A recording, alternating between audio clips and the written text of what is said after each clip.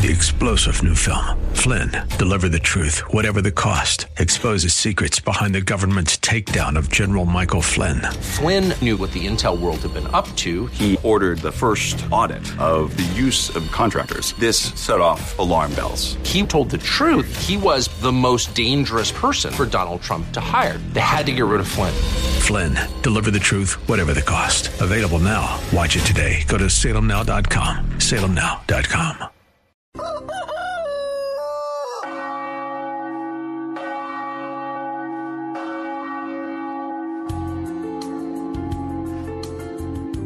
Good morning, my dear friends, to all our dear audience on KNUS 710 AM or via podcast.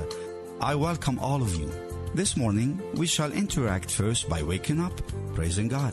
If you're sad, allow God to put a joy, a smile on your face. If you're married, give a good and warm greeting to your wife or to your husband. Give a good warm morning hug. Or welcome to your children and to all those who live with you. And do me a favor, it's okay to turn on your radio at 9:30 a.m. on Sunday morning and contact a friend so they can join in as well. Next, of course, let us warm up the day by being nice to each other and by being nice to the Lord. This is Father Andre, and good Holy Sunday morning with God. Come, Holy Spirit, and renew the face of the earth. Come, Holy Spirit, and rejuvenate in us our baptismal promises. Recreate in us the faith, the hope, and the love for Almighty God the Father and for our Lord Jesus Christ. My dear friends, today the Christians in the West, the Catholic Church, Apostolic Churches, they celebrate the Pentecost Sunday, actually. The Pentecost Sunday, which is 50 days after Pentecost. You know, we usually tell them, come Holy Spirit, fill the hearts of your faithful and kindle in them the fire of your love. Send forth your Spirit, and they shall be created. In such a way, the Holy Spirit is the third person of the Trinity, as we know. We say Father, Son, and Holy Spirit. And for sure, in our prayers to the Holy Spirit, we also pray for gifts. And as you know, the Holy Spirit is a spirit of wisdom, the spirit of understanding, the spirit of light. We always ask the Holy Spirit to enlighten our minds. And this morning, as I was praying in my breviary, I noticed that Jesus ascended into heaven to send us the Parakletos, meaning the Holy Spirit. And for sure, without giving any homily, this is not a spiritual lection, but this is definitely what we might call a reality of our life and of our relationship with God. That the Holy Spirit reinforces in us in an invincible way the power of God. Nothing can separate us from our triumph, from our victory, from our life, from our right, from our eternal life, from the right to be redeemed by the Lord and Savior Jesus Christ. We will become invincible through the Holy Spirit. With this, Jesus shows us a better way of love. He himself ascends into heaven to be with his Father, and he sends us his Holy Spirit, the fortification of our relationship with him. So not only we are saved, we are the image and likeness of God and saved by the Lord Jesus Christ. We actually become temples for Jesus and God when the Holy Spirit dwells in us. But today I want us to pray, you and me, and Gerard, who's with me here in the studio from the Apostolate of Our Lady of Hope, and of course on the phone we will have with us Dr. Jillian Dunraven, a friend, an attorney, and professor of law at Arapahoe Community College. We want to pray together today again and again for life, you know, for the unborn, for peace. And imagine you have billion babies in the world who we know in the last 50 or so years have been killed in their mother's wombs. You know, no matter how we're going to look at it, these babies have been killed. Whether there is a way to justify it, whether the world would like to continue entertain the idea of abortion and right and the crime and no crime, when life begins, when life ends, life begins at conception. And if we continue to kill these babies after they have been conceived in their mother's wombs, we have done a murder of over 1 billion babies on planet Earth. So these billions, I consider them my parishioners. I pray with them in my private mass. I ask God every day to baptize them, to save them, to treat them with His divine mercy in His kingdom. And on their behalf today, we want to pray Psalm 89 together. And when I tell Him, God, come to my assistance, O Lord, make haste to help me. Glory be to the Father, to the Son, and to the Holy Spirit, as it was in the beginning, is now, and will be forever. Amen. Look on us, Lord, and see how we are despised. Hallelujah. Imagine billion babies in the world calling upon God and telling Him, and yet you have rejected and spurned and are angry with the one you have anointed. You have broken your covenant with your servant and dishonored his crown in the dust. You have broken down all his walls and reduced his fortresses to ruins. He is despoiled by all who pass by. He has become the taunt of his neighbors. You have exalted the right hand of his foes. You have made all his enemies rejoice. You have made his sword give way. You have not upheld him in battle. My friends, in this Sunday, as we are praising and worshiping the Holy Spirit, the third person in the Holy Trinity, imagine these unborn are saying to Almighty God, calling from the dust of their existence, basically, before they even came to existence. How long, O Lord, will you hide yourself forever? How long will your anger burn like a fire? Remember, Lord, the shortness of my life and how frail you have made the sons of man. What man can live, never see death? And who can save himself from the grasp of the grave? Where are your mercies of the past, O Lord, which you have sworn in your faithfulness to David? Remember, Lord, how your servant is taunted, how I have to bear all the insults of the people. Thus your enemies taunt me, O Lord, mocking your anointed at every step. Yet all these unborn shout loud and make praises to God, telling Him, Blessed be the Lord forever. Amen and amen. Lord God of mercy and fidelity, you made a new and lasting pact with man and sealed it in the blood of your Son. Forgive the folly of our disloyalty and make us keep your commandments. Protect the unborn. Teach every mother and father, every doctor, every nurse, everyone in a legal system or in medical system or in a family system, in society, all the people of influence, that these children, these babies are your creation and life in them is a gift from you. We must not reject it. We must not refuse it. Yet we shall bring it into full existence to fulfill its perfect objective for which you have created it, so that in our new covenant we may be witnesses and heralds of your faithfulness and love on earth and for life and sharers of your glory in heaven. Amen. Dear Julian, I want to greet you in the Lord. Good Holy Sunday morning to you. Good morning, Father. How are you? Thank you for your patience while we are praying. And Gerard here in the studio. We came to a beautiful summertime, obviously. There is a lot to cover in a few minutes, you and us, on this Sunday morning. And but before we go to the unborn, to Roe versus Wade, I know I've been in your garden. We do not want to tell the people how beautiful your garden is, but we started doing some plantation as well in the backyard of the mission ourselves as well. What is gardening in Colorado like? Do families have this tradition to take care of their personal garden? Does every household have a personal garden, or you stand as a unique person, basically, you and mom and dad? Well, I think it should be. I think that the world, it helps bring balance to one's world and worldview. One can get entirely too consumed with work and with other distractions. Gardening and doing something natural that's dependent on the physical forces of the world grounds you, for lack of a better term, and keeps you in touch with what is important. I think in order to have a balanced life, one needs to engage in some sort of artistic pursuit, or gardening, or writing, whatever the case may be, meaningful work, and good family, whether that be the kind you choose or the type you're born with. If you have those three things, I think one can be a pretty happy person. Well, I hear you speak to your flowers and you speak to your garden and to your trees, and somehow you treat them like St. Francis almost. And I know you have a lot of irises in your garden. You know, the irises are the famous flower in Europe, right? Yes, the symbol of the French royalty, in fact. Well, the fleur de lis, right? And yes. And it's a beautiful decorative design and beautiful symbol for numerous European nations, as a matter of fact. So what do you think about the fleur-de-lis? What does it symbolize for you?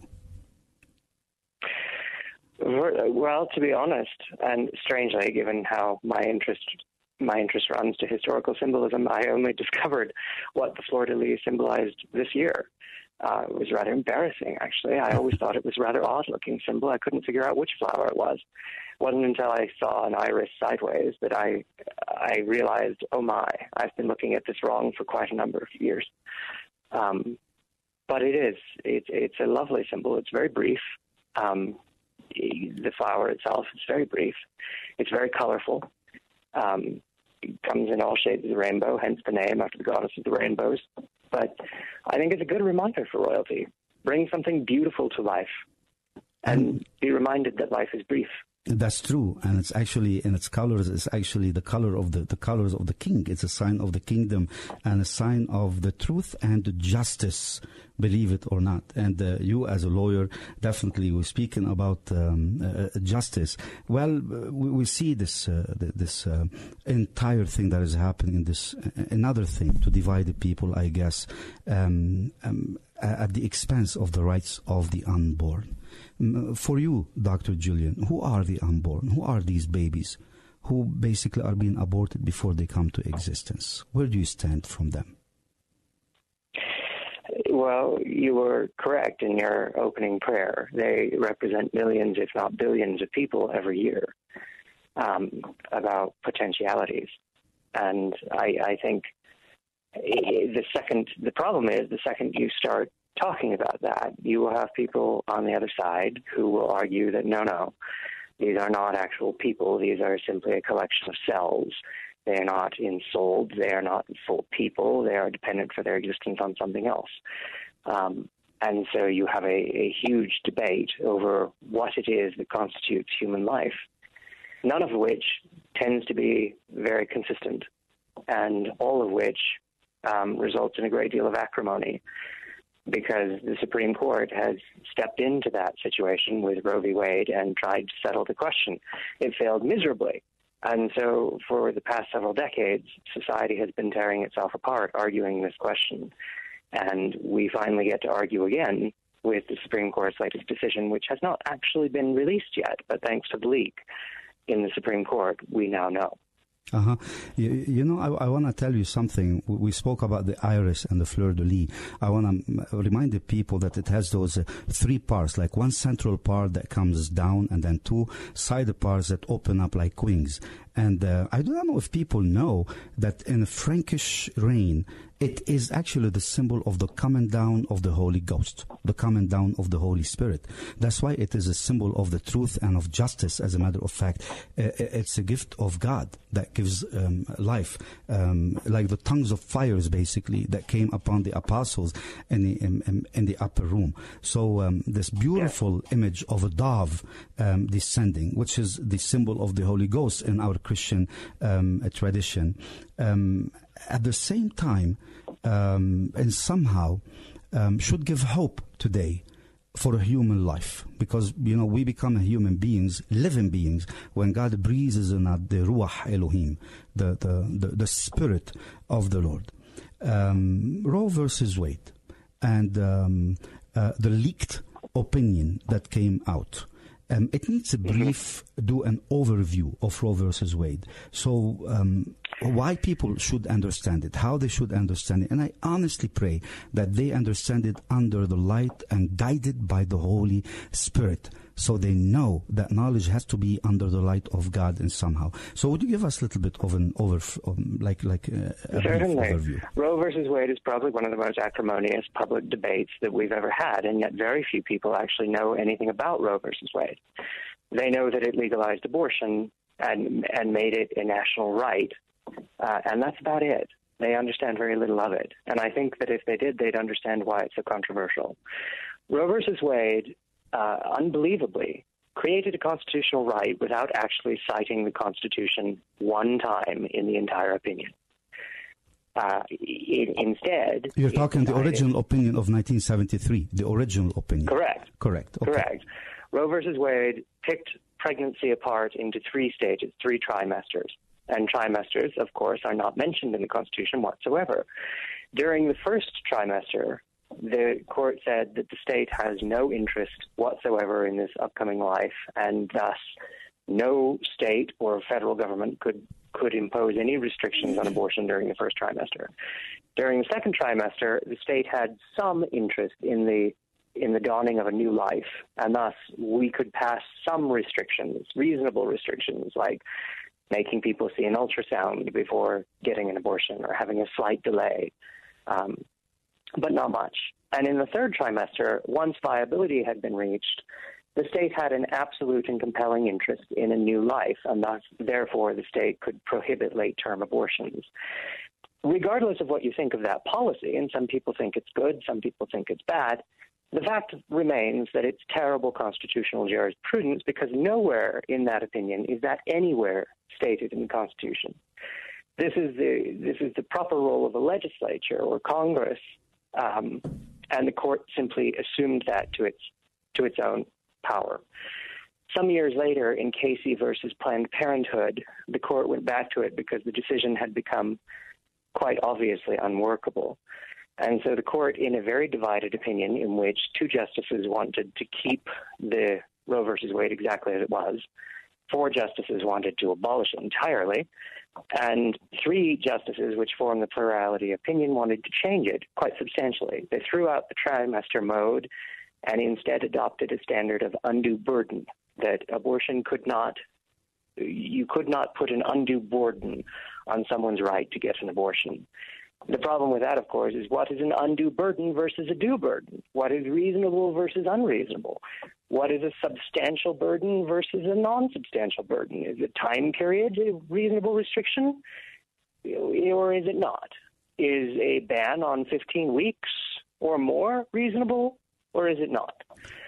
So the circuit courts had incredible trouble with this, and we've been litigating it ever since, which is what brings us today to Dobbs versus Jackson Women's Health, in which the Supreme Court has overturned both of these precedents. So, Dr. Julian, this is the reason that they were so important. If I may, so basically, it seems like the Supreme Court in the U.S. since 1970 till today was almost involved in abortion rights movements, which was not the case of Roe versus Wade, right? It's not about abortion. It's about the competence of the Supreme Court. And it seems like they were engaged in a persuasive communication campaign for the legalization of abortion. But the reality of the matter is that does the Supreme Court have competence to decide about that versus the state's right? I think you have a different angle you want to let us know. Correct. That's exactly the case. Lots of people talk about judicial activism and what it is to be an activist judge. Well, what it is to be an activist judge is when you're not making opinions based on what the law is, and rather you are formulating the law about your own personal opinion. That's exactly what Roe versus Wade did. Wow. And would you cover the current case and what was leaked, basically? What did it do, the current case today, between Mississippi and the Supreme Court? So the Mississippi case that brought this overturning involved a law in Mississippi that said that no abortion could be performed in Mississippi past 15 weeks, except in a case in which the mother's life was at risk or in danger. And this regulation was challenged, as so many others have, as being an undue burden on the right of abortion. It went all the way to the Supreme Court. And with a new series of justices, we finally got a more reasonable opinion. Justice Alito wrote the majority opinion. It still hasn't been released yet. This is leaked, and that in and of itself is significant. There has never been a leak in the Supreme Court before. You think it's going to be released? You think it is going to be released this coming week? It should be released this month. This month. In the normal course of things. But it was an unprecedented attempt to intimidate the Supreme Court justices by leaking this early. So we don't know the final opinion because it goes back and forth in drafts, and then the dissents have to be written, and the concurrences and responses to each other have to all be addressed. So it will probably be changed quite a bit before we actually get it. But you were explaining to me about dissent and the correspondence, like the opinion basically, and then there will be another opinion written, concurrences, I believe, by every justice, right? By every Correct. Judge in a Supreme So the majority Court. opinion speaks for the majority of the court, and if one of the points is slightly off but they agree in the outcome, a justice may choose to write a concurring opinion, which means they agree in the outcome but for slightly different reasons. And for those justices who disagree and say that we should have upheld Roe versus Wade and Casey versus Planned Parenthood, they will write a dissenting opinion, or sometimes several dissenting opinions, explaining their reasons. But for the majority of the court, and I imagine it will be either a 5-4 decision or a 6-3 decision, the majority opinion by Justice Alito will hold. And in his opinion, he stated pretty much what I just explained, that Roe versus Wade and Casey versus Planned Parenthood were terrible, awful judicial precedents for a long time. In fact, Casey went so far as to say that they had settled the question and people shouldn't even bother debating it anymore, which is, of course, completely beyond the scope of the Supreme Court's power. So it's going to go back to the states, basically. The Supreme Court is going to bring it back as jurisprudence of the local states. And then the battle Correct. will be locally in every state, basically, but not in the Supreme Court anymore. Well, not just in the Supreme Court, not in Congress. Not in Congress. So they cited the history of it, and they cited that up until Roe versus Wade, this was a state issue. And under the common law English system, up until the 20th century, this was illegal, indeed, in almost every jurisdiction.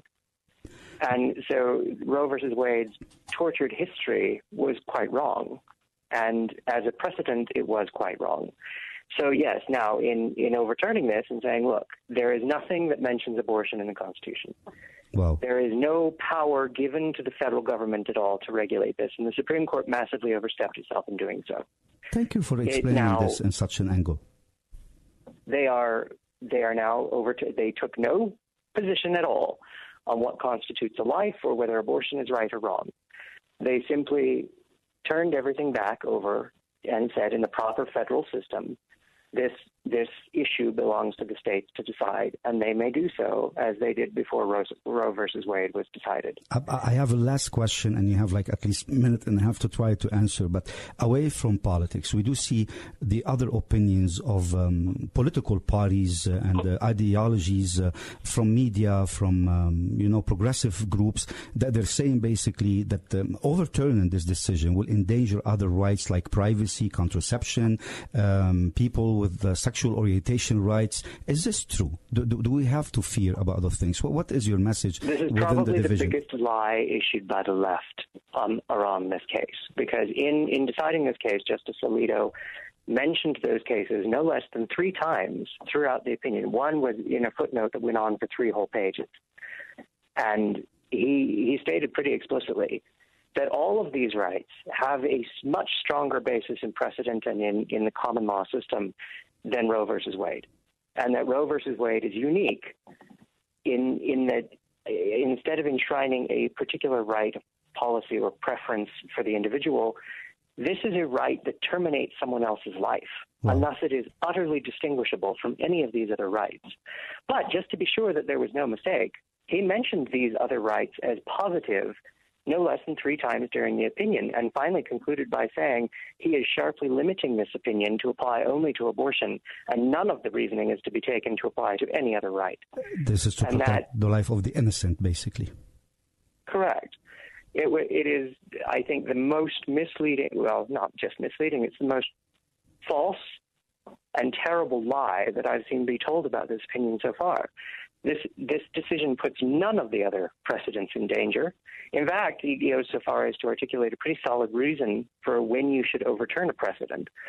And none of these others fall into those reasonings because they weren't based on a false legal history or an overextension of judicial authority. Dr. Julian, I want to thank you so very much. This is a great day.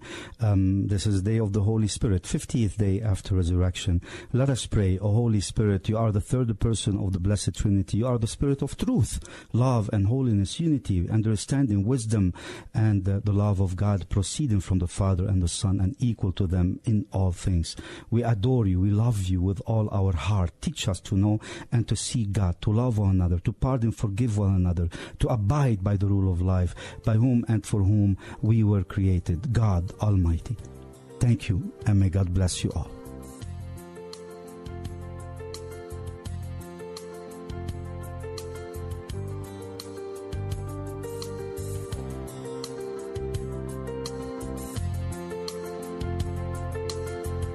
Thanks for joining us today for Good Sunday Morning with Father Andre. Father Andre and his team rely on your prayers and generosity to help feed over 5,000 families in Lebanon every month. Go to missionofhopeandmercy.org to learn more. Your support helps buy supplies from local farms and factories, employ truckers to ship the food, all to let these families know they are not forgotten.